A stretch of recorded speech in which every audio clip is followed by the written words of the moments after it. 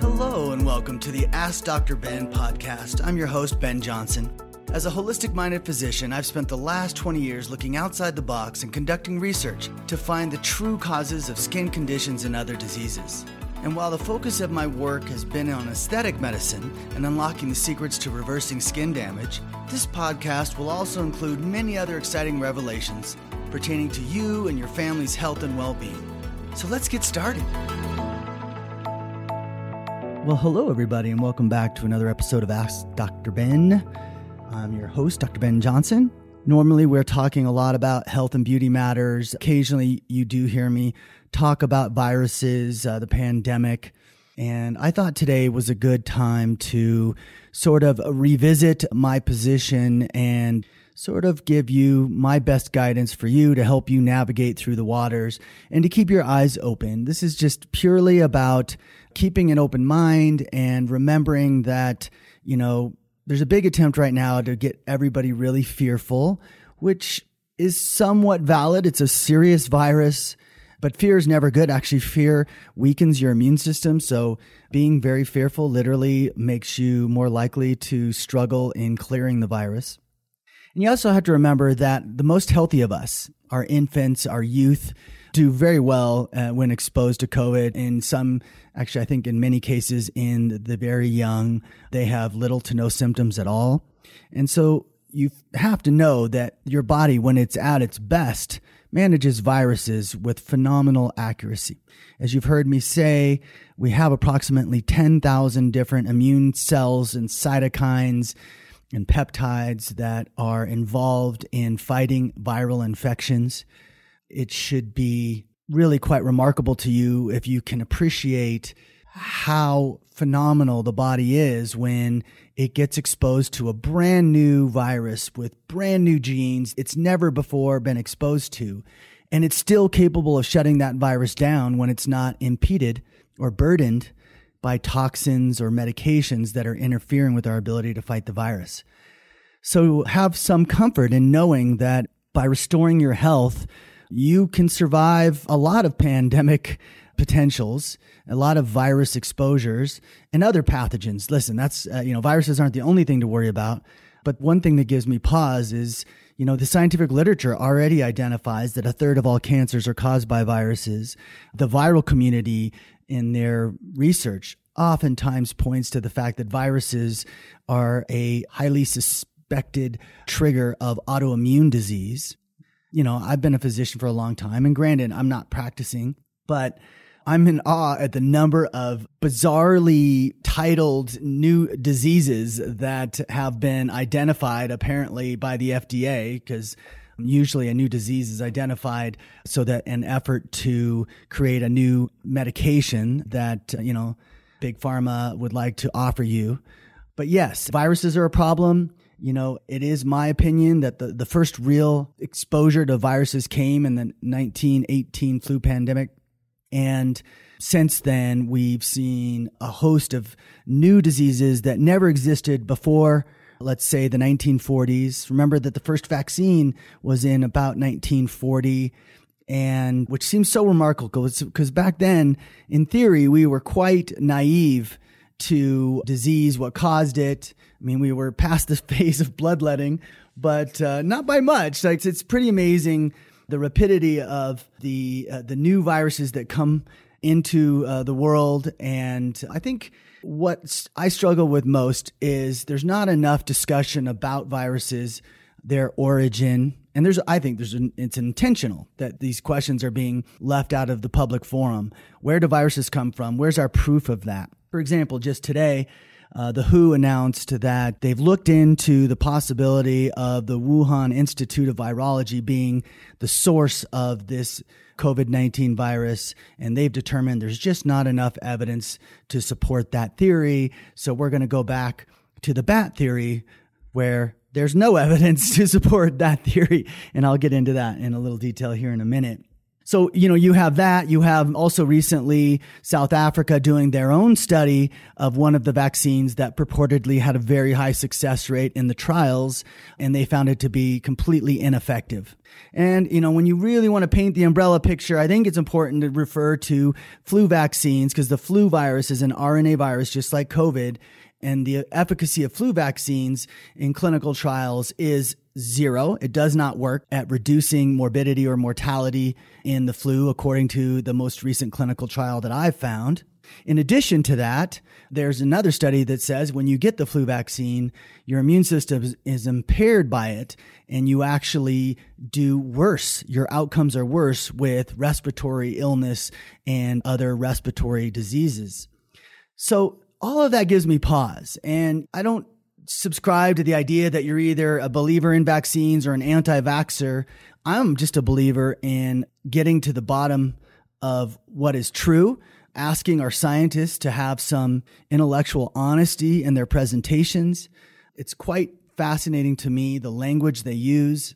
For example, they say, this virus is mutating, and there's all these mutations all around the world. Well, based on all the research I can gather, and I'm not a geneticist, I'm not a virologist. I'm sure those people's knowledge of viruses and how they replicate far exceeds what most physicians are capable of understanding, because they spend their life investing in that. But there is so much that's unanswered. And so I'm going to just bring a lot of questions for you today and give you all the tips I can to help you navigate through these challenging times. So where I want to start today is first on the trial. So I went back and looked at the very little bit of evidence that has been submitted. So isn't it kind of shocking to you that the whole world is banking on the vaccines being effective, and the clinical trial information is there's just not a lot of information that I could find on the outcomes, how the study was set up exactly. But what they did was, when someone was given an injection of the vaccine and they had a reaction, they were removed from the study. And I believe this was done in every study. And so, because, it's a 2-part vaccine. So in this study, if you react in the first part, it's too dangerous for you to do the second one, or whatever their reasoning was. So when you start eliminating that many people from the study for a reaction, and then you go to the information out of the UK where they were talking about how everybody's reacting to the vaccine, you start to realize that there was sort of some creative selection of candidates through that elimination. And I think that's how they came out with a 95% success rate. You should know that mRNA vaccines appear to have been worked on for the last 50 years, and they've never been effective because they don't initiate a strong immune response. And I'll explain that a little bit later. And when it comes to the flu vaccine we just talked about, it's proven itself to be ineffective, and that's something they've been working on for 80 years. So here's a concept that you should understand out of the gate here. Immunity. What is immunity, and how do we get immunity? If you get a cold virus and you pass it on to a family member, and that family member passes it on to the next person, and let's just say that virus survives and stays within the family unit and gets back to you 3 weeks later, do you get another cold? No, you do not. Now, is that because your body identified the virus and has a picture of it? Is that because there's an antibody that has got let's just call it a physical snapshot of the virus, so it responds much more quickly? Well, I'm afraid the answer to that is no. What you have to understand about antibodies is they're really more of the general in the process of fighting a virus. They only keep that snapshot around for about 90 days from the time at which the last virus particle is detected in the body, because the body's very efficient. It doesn't need to keep antibodies hanging around for something that's no longer there. So that's why antibodies disappear. Now, there's all this misinformation, in my opinion, it's misinformation that, when the antibodies disappear, your immunity's gone. Well, that's proven itself historically to be a complete falsehood. In fact, the whole conversation is so oversimplified by the medical/scientific community as if the lay people can't understand it. And we're not really given the opportunity to give consideration to all these things, right? I mean, everyone's just approving these vaccines based on studies no one's really validated. And, we're committing billions and billions of dollars to the pharmaceutical companies going, thank you so much for rushing this through and doing such a great job. When in fact, we have their internal trial evidence as the evidence. And until the very first study that I know of where we have more of an independent evaluation, they said the vaccine didn't work at all. So what creates immunity? Well, immunity is created not because of a snapshot. And I'll explain to you why that is. So let's say you walk into a room of an infected person and they breathe and you inhale that virus. It goes right into the mucosa of your nose, and it immediately is identified as a problem, most likely by the mast cells that line the mucosa. I don't know why most people don't talk about mast cells. Mast cells are a critical fighter, viral protection. And the process begins. And in fact, the research shows that within 12 hours of exposure, the immune cells have multiplied to a peak rate. They are ready to take on this virus, and they're just trying to watch and see what it does. Why is this important? Because what they try to imply in the news is that as long as you have a snapshot of the virus, or in this case with the mRNA vaccine, all your body's getting is a snapshot of one of the proteins that the virus creates. So you have a snapshot of the virus. Now your immune system's way better and it can handle the immune issue. And they would always say in these other vaccines, well, we're only giving a little piece of the RNA virus in this vaccine because once the body sees that piece, now anytime that piece shows up as part of a virus, the body's going to be like, aha, I remember you and I'm going to fight you. That is not immunity. If that were immunity, then first of all, everyone would be doing great because, just having the snapshot, pretty much everyone has an immune system healthy enough to take the snapshot. Maybe 0.1% of the population doesn't. So it's not about the snapshot. Immunity is what the body does when it says, I've never seen this before. What does it do? What is the RNA code of this virus? And remember, viruses aren't alive. They don't have a brain. They don't have the ability to create their own mutations to try to evade capture. None of that is true. All viruses are a piece of code that gets inserted into our DNA. It distorts what our DNA was doing in the cells it's infected, and it sends a whole host of different activations based on how many codes for genes that complex RNA virus has. So what immunity is when the body follows those pathways.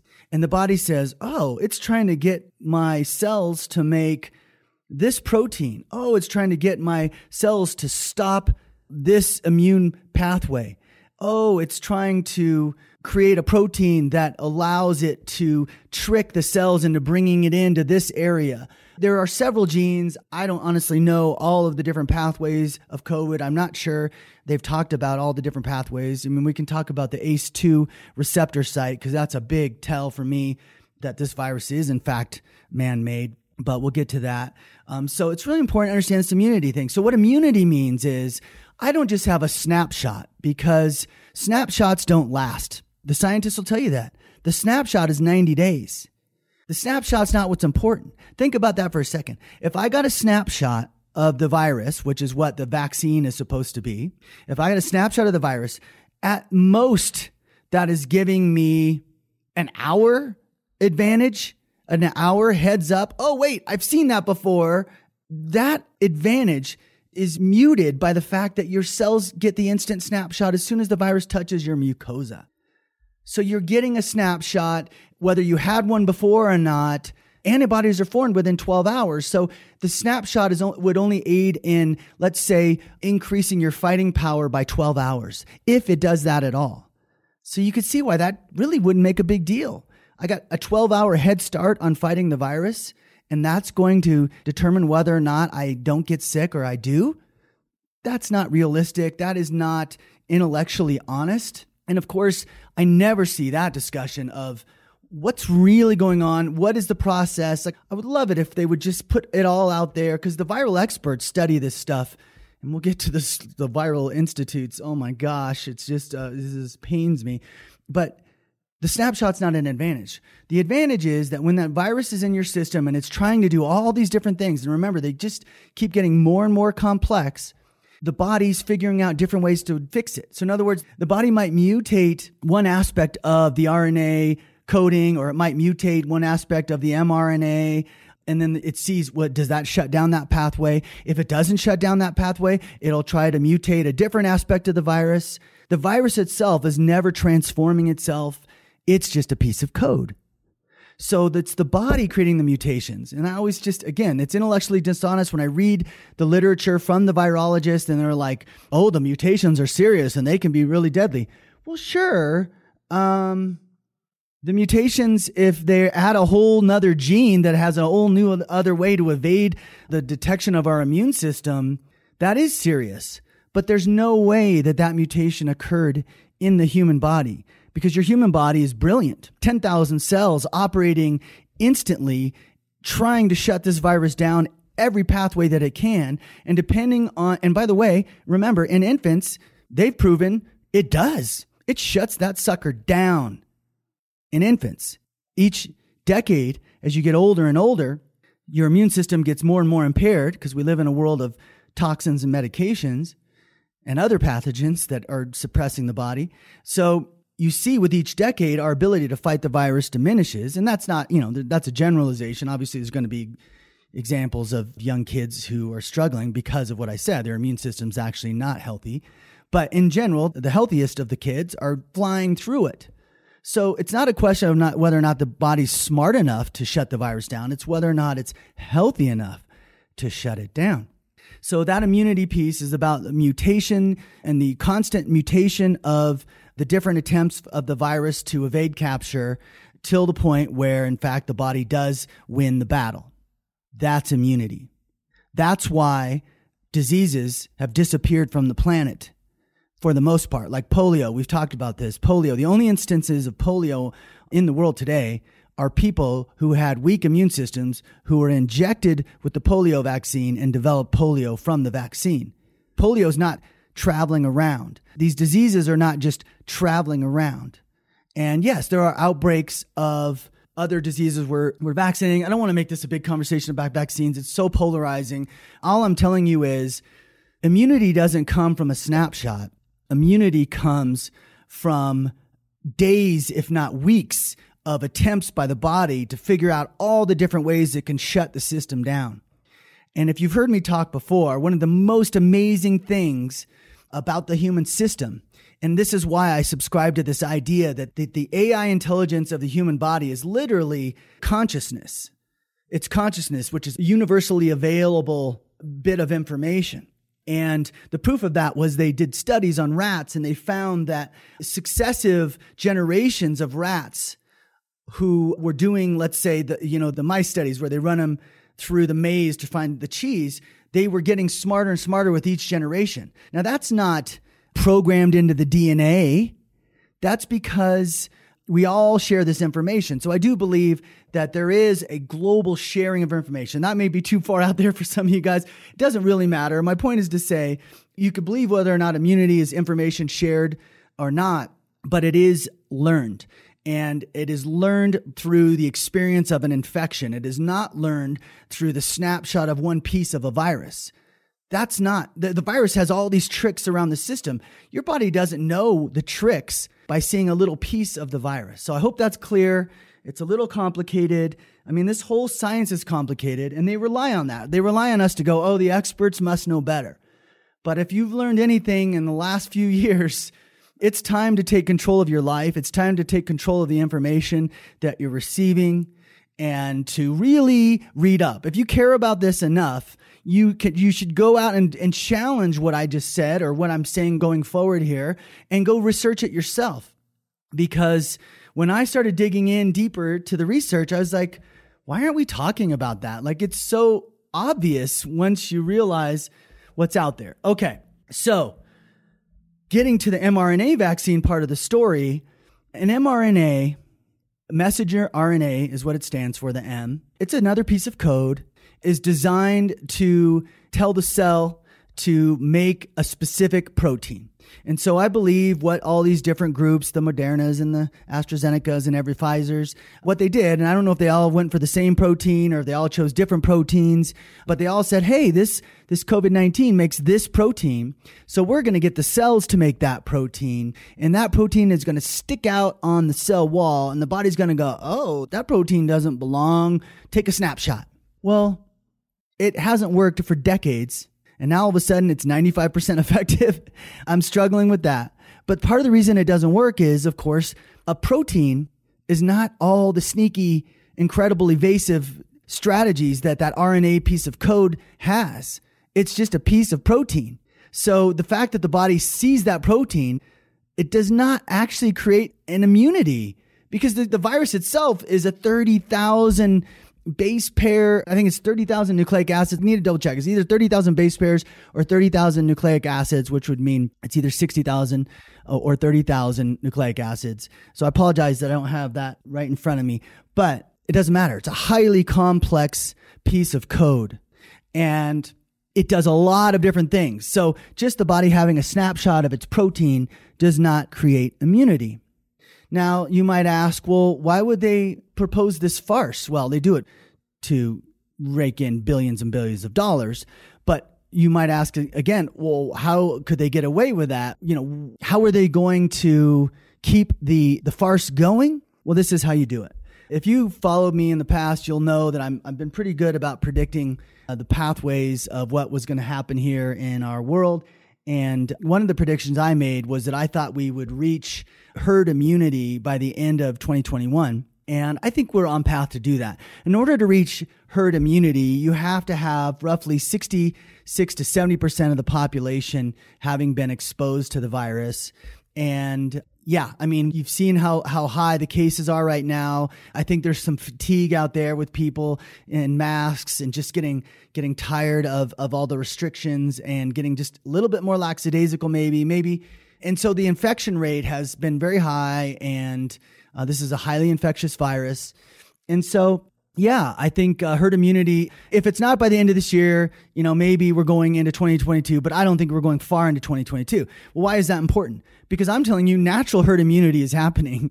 The real immunity, where you actually get exposed to the virus. Oh my gosh, I pull my hair out when I read articles where they say a vaccine gives you better immunity than the infection itself. That is such nonsense. I don't even know how they can say that. I don't even know how people can repeat it. Such nonsense. And the idea that you've had the infection, but you should get the vaccine anyway, that makes no sense whatsoever. There's clearly side effects to the vaccine. Well, why would you re-expose yourself as if your body didn't figure it all out with the first infection? Don't buy into that at all. Now, unfortunately for all of us, they're going to essentially indirectly mandate vaccinations for everybody. And that's neither here nor there. I don't fear the vaccination, and the way they're going to do it. And again, I predicted this a year ago. The way they're going to do it is they're going to tell you can't fly on a plane if you don't have proof of your vaccination. You can't go to a movie theater. You can't go to a football game. Maybe restaurants will start mandating it. It's not going to necessarily come from the government. It's going to come from the policies that are created. And so anticipate you're going to have to get a vaccine even if you don't want to, if you want to participate in society, whatever. There's only so much fighting of the system you can do. All I'm asking for is some intellectual honesty about why did this mRNA vaccine work when all the others didn't? What do you think's happening? One of the interesting things about mRNA vaccines is historically they don't cause a fever, because they're not an infection. The body raises the temperature to fight viruses. It doesn't raise your temperature to fight a protein. And so I'm fascinated by the high incidence of fever from people who are getting these vaccines. And I do suspect there is a virus in the vaccine in addition to the mRNA code. I've suspected that for a lot of years. Neither here nor there. I think that's what triggers the reaction. But I'm not going to be able to prove that. So you can take it or leave it. The information on the ingredients of the vaccine is generally there. I don't know if it's specifically there. When you go back and you look at in the ingredient decks of vaccines historically, they're a bizarre collection of bits of animals and like the eye of newt and the wing of bat. I'm being a little facetious there, but not much. It's pretty crazy. And I know a lot of people focus on, is there mercury or not mercury? And it is a factor, but I don't think they're putting mercury into this vaccine. I don't think that's the big problem with the vaccine. It's just, there's a strategy to mercury. I won't go into it because I don't want you guys to get lost. So some of you are following this and you're kind of intrigued, but your tendency is to go, this guy's probably talking a bunch of BS. I want you to stay open to this because there's a lot of really interesting information that I'm going to share today that has me really confident in what I'm saying. Otherwise, I wouldn't put it out there. Obviously, most people don't speak out. And on that note, let us move to the people who did speak out. So, the question as to whether or not this particular virus is man-made is one question, right? What I've told you is I think if this one's man-made, well, when do they stop being man-made, right? So if you can get there and appreciate what I'm about to talk about and understanding why this appears to be a man-made virus, then you should at least be open to the fact that if this one was man-made, what was the last one man-made? It was HIV man-made? Because there's a lot of evidence to suggest that was true. Yeah, the whole sex with monkeys story. How bizarre was that? Like, come on. So you can go back, okay, wait, if the HIV was man-made, you can go down the list of viruses, Epstein-Barr virus. There is a deep rabbit hole. And I've chased it pretty far. To be honest with you, I just don't have the time to chase it all the way to the nth degree. Like looking at, is it Jekyll Island? There's a pathogen lab off the coast of Lyme, Connecticut. Or, I should say, I think it's off the coast of Georgia, but near Lyme. I'm not exactly sure. But yeah, it's a well-known, they're working on viral vectors. And so vectors means which types of bugs can be carriers of different types of viruses. So listen, you don't have to believe all of that, but let me give you some evidence as to why this particular virus is man-made. So one of the heroes of the story is Alina Zahn.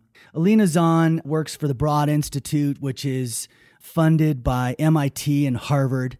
She's a viral expert. She's very familiar with COVID, and she wasn't the only one doing analysis. Other scientists did analysis on the genetic makeup of the COVID-19 virus. And what they found was there was strong evidence of insertions. There was strong evidence of exact code from SARS, from HIV. In fact, it was 96 in 2013. There was an outbreak of a virus in a community. I think it was in China, but it was a bunch of miners mining under the ground, and they all died from this virus, or many people died. And the Wuhan Institute of Virology began studying that virus in 2013. Who knows if they studied it before, but it was made publicly aware that the Wuhan Institute of Virology, and I'm sure many other virology institutes around the world, began studying that virus. And it was 96% similar to this virus. And you should know that all these virology labs and the Wuhan Institute of Virology, it literally receives grants from the NIH, from the United States National Institute of Health. The last grant, $3.7 million to study how to get a gain in function of viruses. A gain in function. Meaning, how do we make this virus even nastier than it is? How do we make this virus trick the immune system even better? Now, you probably heard me say this before, but what the frickin' frick? Like, why are we trying to make viruses more virulent? And why are we funding that effort? Now, they generally gloss over that question from what, all my research. They kind of say this. They say, well, we want to see how bad it could get so that we're prepared. Really? Well, you've been studying a very similar to COVID-19 virus for almost 8 years. Did you come up with any advice for us on how to fight it better? Are any of these virology labs coming up with solutions for viruses? No. We're giving them millions of dollars to make viruses more nasty, to make them more infectious. And they literally said that. They literally published a research paper in 2017 where they said, guess what? We have made this SARS-like, very similar virus to COVID-19 virus 10 times more infectious by creating what are called salt bridges. In other words, they charged the nucleic acids. And I think this might have something to do with why they're having to store these viruses at, sub-zero temperatures. So in 1917, they published a paper, 2017, and then they published another paper in 2018, I believe, where they had some other breakthrough, and they're calling these breakthroughs. We made it 10 times more infectious. Thank you for that, right? Now, here's another crazy but true part of this whole picture. It's estimated, and this has been researched, this is clinically proven, that when they look at all the virology labs in the world, they can tell you that based on historical evidence, 20%, there's a 20% chance that they will have an accidental escape of one of their pathogens. What? In fact, the U.S. Embassy went into the Wuhan Institute of Virology, I believe back in 2018, and it may have been 2016, and they said this place is a freaking nightmare. It's a danger. Like, we need to reform their practices. It's scary. And China even went in and evaluated it and said, yeah, they got issues. Did they ever fix them? No. Was anything ever done? Zero was done for those assessments. Why aren't we talking about that? It gets a little more eerie, guys, when you hear the next part of this story. And I haven't even got into Alina Zahn's, the rest of what she had to say. It's fascinating. So we pay these virology institutes to make the most nasty of viruses. By the way, they literally say, we're infecting bats, we're infecting pigs, we're infecting pangolins, we're teaching the virus how to get into those tissues. Okay. And this is where I try not to get too ramped up, because I'm like, what are you doing? Why are we doing this? Why is no one talking about it? Can we just have an honest conversation?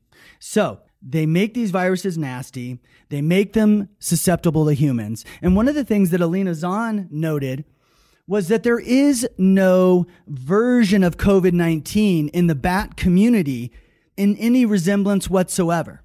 In other words, they would like us to believe that over the last, decade, the bats kept reinfecting themselves with this virus. Apparently, they don't have herd immunity, which is BS, right?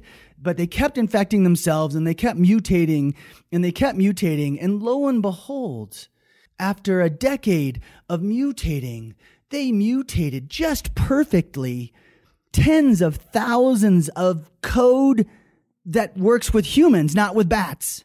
Now, remember the concept of evolution. The concept of evolution is the creatures that accidentally mutate some new ability, that ability has to give them an advantage. And that's why they survive and the rest of them die off, and that mutation stays. That is the concept of evolution. Well, that doesn't work, does it? Because why would a bat accidentally keep adding just one nucleic acid at a time and perfectly align tens of thousands of base pairs just perfectly to not only create one gene to evade human capture? And first of all, why is it an advantage to bats? Why did it survive better in bats when bats don't have human ACE2 receptor sites? Why would that make that virus survive above all the other COVID variants that supposedly were infecting all these bats when it was a human gene? But no, not just one. I think they said 9 different genes that are creatively evading human capture. And they all occurred randomly in bats because they accidentally spread that random mutation here or there. Now, again, I want to go back and remind you that an RNA virus is not going to mutate itself. It has no brain. It has no sense of survival. There is none of that going on. And you've got to implant that deep in your brain, because that's where this mutation story goes awry. Because, of course, the human body, or in this case, the rodent body of a bat, is constantly going to mutate that virus, trying to shut it down.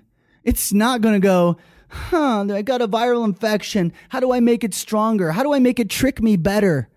That's just such nonsense. It's such scientific dishonesty. Like, I don't know how these supposed geniuses in the virology labs can even speak of that without stumbling over themselves, and how the entire community can't challenge it.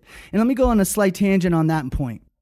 Where our system is broken, well, everything is broken right now in our communities. Everything is broken.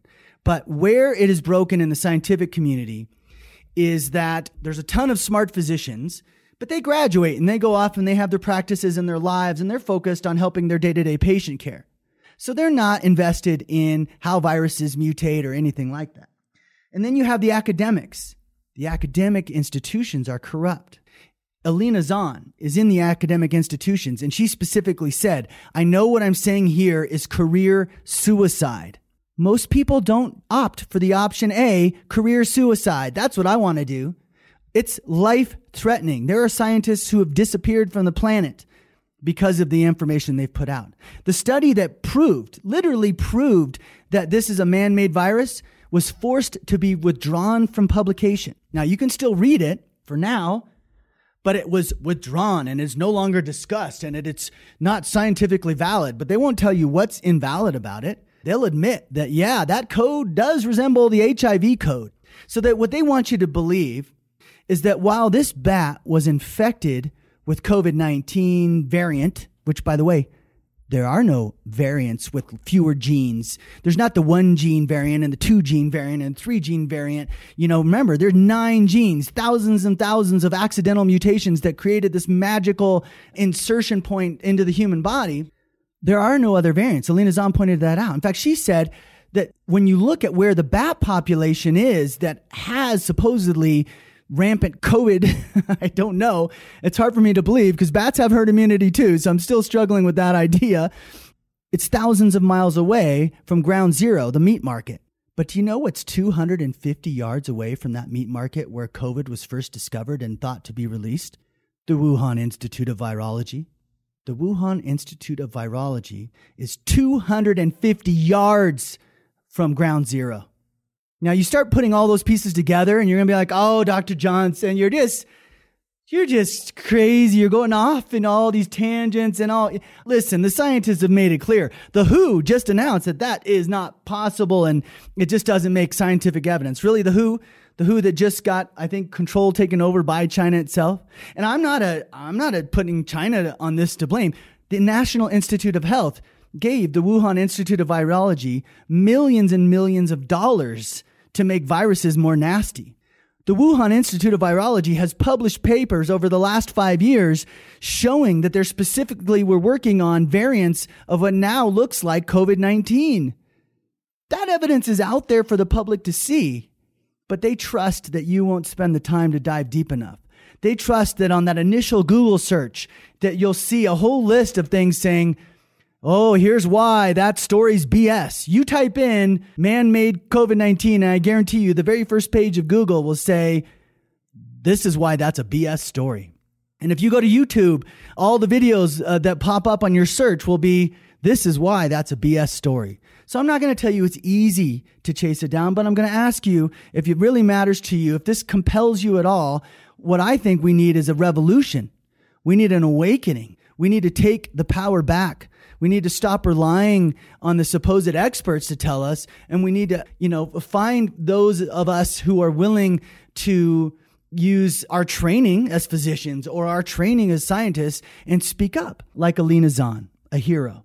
So Alina Zahn also pointed out that there are strong evidence of insertion points in the virus. So if you can imagine, and this is true, this is factual, and this is why it's so crazy. Coronavirus, right? This coronavirus is a general virus. It doesn't have a lot of the genes that are in COVID-19. But the specific code of the coronavirus is exact to the point of where this gene is inserted, and then it's started back up, and it's exact to the point at which the next gene is inserted. And the genes that are inserted, and she says there's strong evidence of insertion points. Like this virus looks like it's been spliced and diced. She knows, she's an expert in that area. And when you put those two things together, what they want us to believe is that while the bat was fighting this horrendous COVID-19 infection, I shouldn't say 19, let's call it COVID-18 infection, right? Because it was a version of COVID that hadn't quite mutated the human gene, that while it was busy being infected, it perfectly inserted thousands and thousands of code, nucleic acid code, that was the exact copy of what HIV has in its code. Other parts being the exact copy of what SARS had in its code. What? That's actually mathematically impossible. It's scientifically impossible. It boggles the mind. No rational, reasonable scientist who's unbiased would look at that information and go, oh, I see how that could happen. Like you literally have to. So each bat that gets it, he might even, or she, I don't want to be sexist, he or she might even have 1,000 different mutations that it's trying to do on this infection that it's trying to fight off. And then it might pass all those mutations on. Now, chances are, as you get closer to the end of all the mutations, the bats fought the virus. It's no longer infectious. It's not spreading it to anybody else. Remember, they're going to die or they're going to get over it. Immunity, right? Herd immunity. This is how it happens. So they spread those 1,000 mutations. Remember, those mutations were not perfect code of human genes. That's just so ridiculous a concept. It's hard to even say. They were just random mutations, attempts at shutting the virus down. So they actually make the virus weaker. And then it passed it on to its brother. And his brother got this mutated version. But I mean, because they're scaring you and talking about all the mutations they're finding all around the world. Oh my God, so many mutations. Well, yeah. Us different humans are trying to shut this virus down and we're mutating it. The virus doesn't mutate itself. I'm repeating that for you so it sticks solidly in your brain. Now, you take that information, you realize, okay, wait. So now the brother has it. He does another, we'll give him 1,000 mutations. Now, are they the perfect mutations to start building a gene to go into humans? Well, that would be, 1 to 10 billion to 1 odds. But okay. And so it passes on, and there's 1,000 more codes stacking up for the perfect gene just to evade the most amazing immune system on the planet, the human body. And then he passes it on to his children. They add another 1,000 mutations perfectly, just lining up, just perfect. But again, no advantage to this virus over the population next door, where that family of bats has a different set of mutations. So now you're getting some cross-pollination of different mutations. Which one passes? Which one is the infectious one that passes on? Who cares? The point is, it's not even worth chasing down. It doesn't happen. It's not scientifically valid principle. Random mutations to the point of creating tens of thousands of code base pairs is poppycock. So I would love that to be addressed out there in the scientific community. I don't know. So what else did Alina Zahn find? The strategies that this virus has to get into the human body work in a lot of different pathways. Primarily, they're working in the lungs, kidneys, intestines, and blood vessels. We know they're causing clotting, necrosis of tissue, which is the death of tissue from loss of oxygenation. They're impairing oxygenation. They're leaving long-term damage in the lungs with sense of smell, although that seems to be coming back in most people. Taste and smell is lost. So it is a very complicated virus, and it's doing a lot of different things in the human body, and all of those are specifically human things. And so it just doesn't make sense that it would come from a bat. And Alina Zahn is saying exactly that there's just no way, there's no bat community that has the variant with only one gene. None of this, the precursors that would have had to have existed in order for this to be evolved into what it is today exist. Without the precursors, how could the WHO organization say the most compelling story is that it came from a creature? It's just silly. And tenth of all, who's hanging out with the bats again? How is this bat infecting humans again? It is true. Oh, I'll take it back. I guess bat soup is a thing in China. So maybe that's why they're like, oh, well, this is how we'll make that story work a little better. These Chinese, they eat bat soup. But here's my point to say about it's not about China. It's not about China because the U.S. funds this. There are other countries around the world that are funding this. This information is so compelling that, trust me when I say, every government is aware of it. You even heard Trump say that this looks like it's man-made from China. But, he quickly, I think, was shut down on that conversation, but you're not going to hear that again. Nobody is talking about it. How could nobody be talking about it? This is something that's killed and will kill millions and millions of people around the world. It will maim millions of people around the world. It has utterly destroyed economies around the world. And no one's talking about, well, exactly how did it get there? How do we stop this from happening again? What are the institutes doing? Why are we not coming up with solutions for viruses? Have you noticed there really aren't very many solutions for viruses? I don't understand that. That should be the main focus. 1/3 of all cancers are caused by viruses. If you're talking about trying to come up with a solution for cancer, start by coming up with a treatment for viruses. Well, so yes, my opinion is they don't want a solution for viruses. This is how it all works. And yes, it begs the question, and I know a lot of you are like, wait a minute, wait. So you're saying it's man-made, but it's not really China. It's a global effort. Why the heck would global governments want this to occur? And my best answer is power, control, and greed. Because there's an asset grab of epic proportions happening around the world. People's businesses are being shut down and large corporations are taking over their businesses or taking over their volume, if you will. When you are destitute, when you are sickly, you are less capable of being a loud voice, of standing up and resisting the very interesting but steady pace of the seizure of your rights and your liberties. Like we all say, and I totally get it. If someone says something on Twitter that is highly inflammatory, it could be a Nazi sentiment. It could be, all the hate speech and all the divisiveness that is created through social media. But it's a slippery slope of, well, we think that's too much. Who's deciding that's too much, by the way? I don't like that. I think it should be voted upon, not determined. And you might say, well, we do vote in our politicians. Do we? Do we? Have you not seen by now that money determines who goes into politics, and money determines when they're in their positions in politics, what they choose to do and not do? Have you not realized yet by now that there is no real Democrat or Republican position when it comes to the institutions? They're all working together. They all cleverly go, oh, they just snuck out majority. Darn it. We really wanted to help you guys, but they got the majority and they don't want to do that. Darn. That's how they trick you into thinking that you really have a vote, when in reality, it's big money that is voting.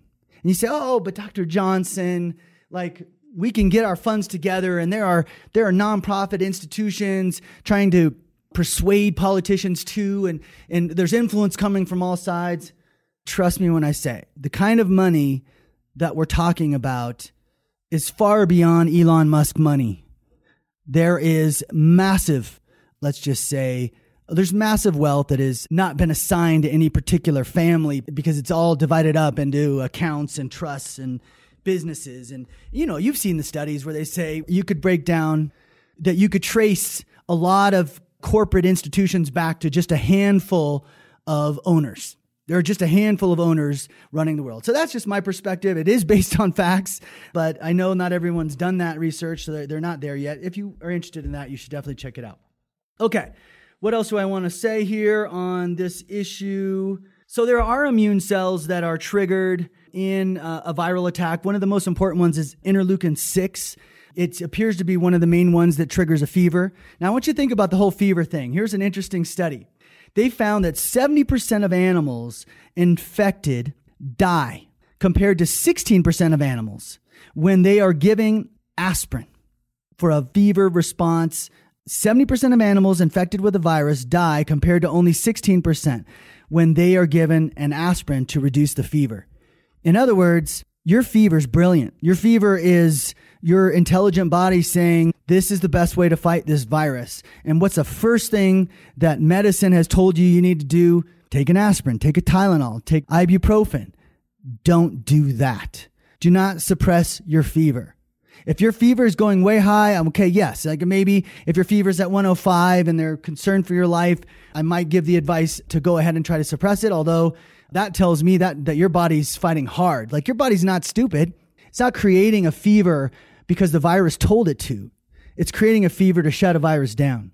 And really, And sometimes it does that with other infections, but it doesn't do that with a piece of protein like what was created by mRNA. So I am fascinated by the fever response that most people are getting, or a lot of people are getting as they are vaccinated. The key areas, I think, the medications you need to think about when you are trying to fight this virus that you don't want to be on are antihistamines, antacids, steroids, immunomodulators like hydroxychloroquine, and beta-2 agonists. Now, I have friends who are very intelligent people who tell me that hydroxychloroquine is the real scam, that it actually is effective against COVID and it's also called Plaquenil, and that it is effective to helping the fight against COVID, and that they're suppressing it intentionally to kill people. I mean, I have friends who believe that 5G is triggering COVID. Here's what I want to explain, and I want to stay relatively neutral in that I absolutely believe hydroxychloroquine is a poison to the system. It suppresses immunity, so there's no possible way that it's beneficial to fighting a virus. But, I guess I could be proven wrong. I don't know. But the concept that like these medications are lowering your ability to fight viruses. They are suppressing mast cell activity, which is one of the critical activities. And one of the things I've harped on with you guys in the past is oxygenation. Tissue oxygenation is one of the most critical parts to the immune fight against viruses. So exercising and, doing your best to improve tissue oxygenation is going to be one of the biggest boons in your ability to get over the virus quickly. And what I'm noticing is there are a lot of people where the virus is smoldering in them because their system can't quite shut it down. And you should check out protocols with Immune Defense to help. Immune Activator is our special patented oxygen molecule, which I believe is being taken up by the immune cells and supports improved antiviral fighting capacity. I can't not say that we are having amazing success with our protocols. And so you can always write me at drben@osmosisbeauty.com and with your specific questions about what protocol you should be taking. If you're somebody who's struggling with chronic symptoms of this virus and or recent infection of this virus. This is a protocol I submitted to the FDA because of my success rate.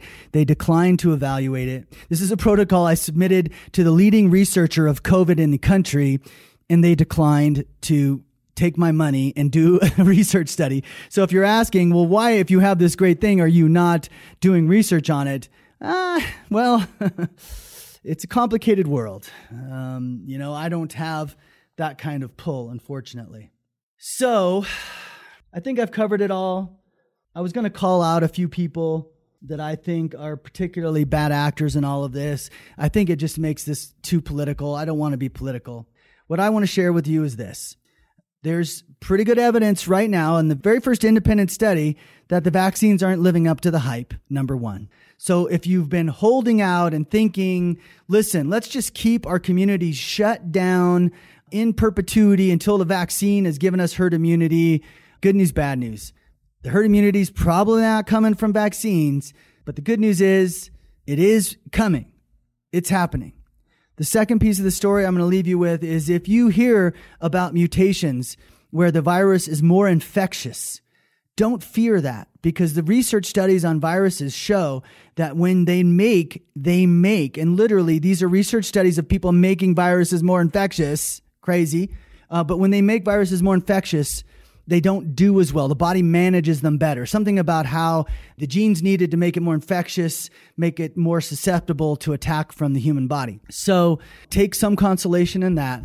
But more importantly, don't just accept that, there's mutations all around the world, because here's, to me, how the agenda plays out. They launched the vaccine really fast, right? We saw that. They're like, bring it to market, and we're all applauding how amazing it was. They brought it to market so fast. But the timing of it is perfect, because by the time they complete distributing the vaccines over this year will be about the time when actual real infectious herd immunity will have occurred. And if not, it definitely, you're going to see the infection rate decline.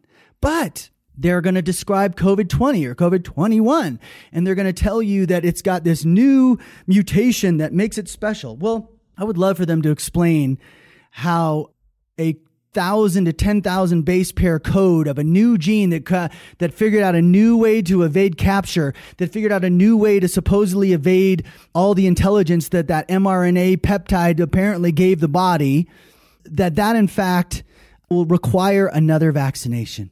You need a COVID-20 vaccine now. In fact, you don't just need it, you have to take a COVID-20 vaccine, or else you can't participate in society. I want to see that. I want to see the genetic structure of COVID-19, and I want to see the genetic structure of COVID-20. They can all talk about the mutations, but put them in the scientific literature for us to do an analysis of. Let's see if it makes sense that in 1 year, this virus that has no brain, that's just a piece of code, created thousands of base pairs, randomly mutated by human bodies all around the world, somehow passing from one to the other.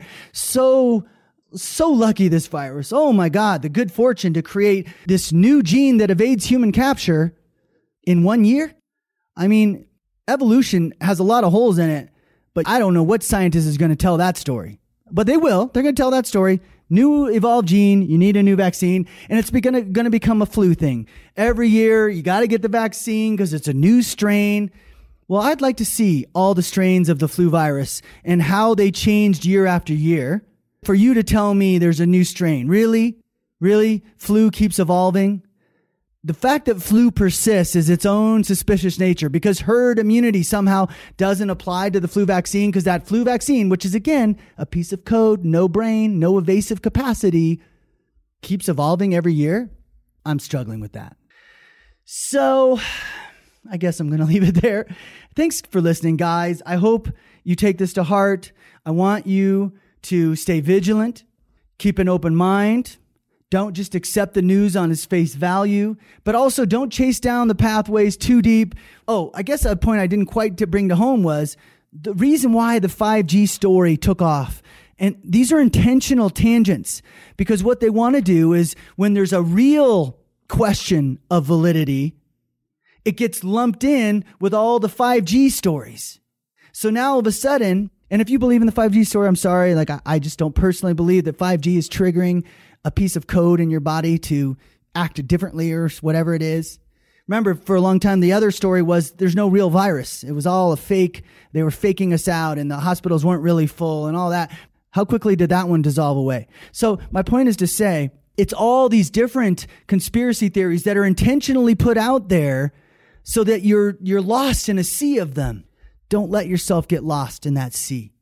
Yes, if you want to chase something down, but chase it down. But don't accept it on face value, because they're intentionally trying to distract from the reality, which is there's a whole bunch of scientific gobbledygook being shoved in our faces that makes no sense. And it's time to be intellectually honest. It's time to stand on your own. It's time to take your power back, have a voice, use your brain. I don't know where this goes. I don't know if we're going to allow this to keep occurring, but you've heard my perspective on it, and I'll leave it there. I promise you going forward that I will do my best to lighten the conversation. I don't know if I'll do another one of these. I don't know if this thing is, going to even be allowed to persist on the webosphere, but I think it's quite valid information. I applaud Alina Zahn and her bravery to come out. And I hope there are more scientists out there, maybe who actually got this and heard the message and said, you know what, someone's got to come out and talk about this, because it's not happening the way it's being portrayed, and the truth needs to come out. So more beauty and health stories, much lighter subjects to follow. Thank you again for listening. I hope you've enjoyed this episode of Ask Dr. Ben. Please leave a review if you can, and subscribe to the show on Apple Podcasts to get access to all of my upcoming episodes. My website is osmosisbeauty.com, and you can find me on Facebook at Osmosis Beauty. And you can also follow me on Instagram at osmosis_beauty. Thanks for listening.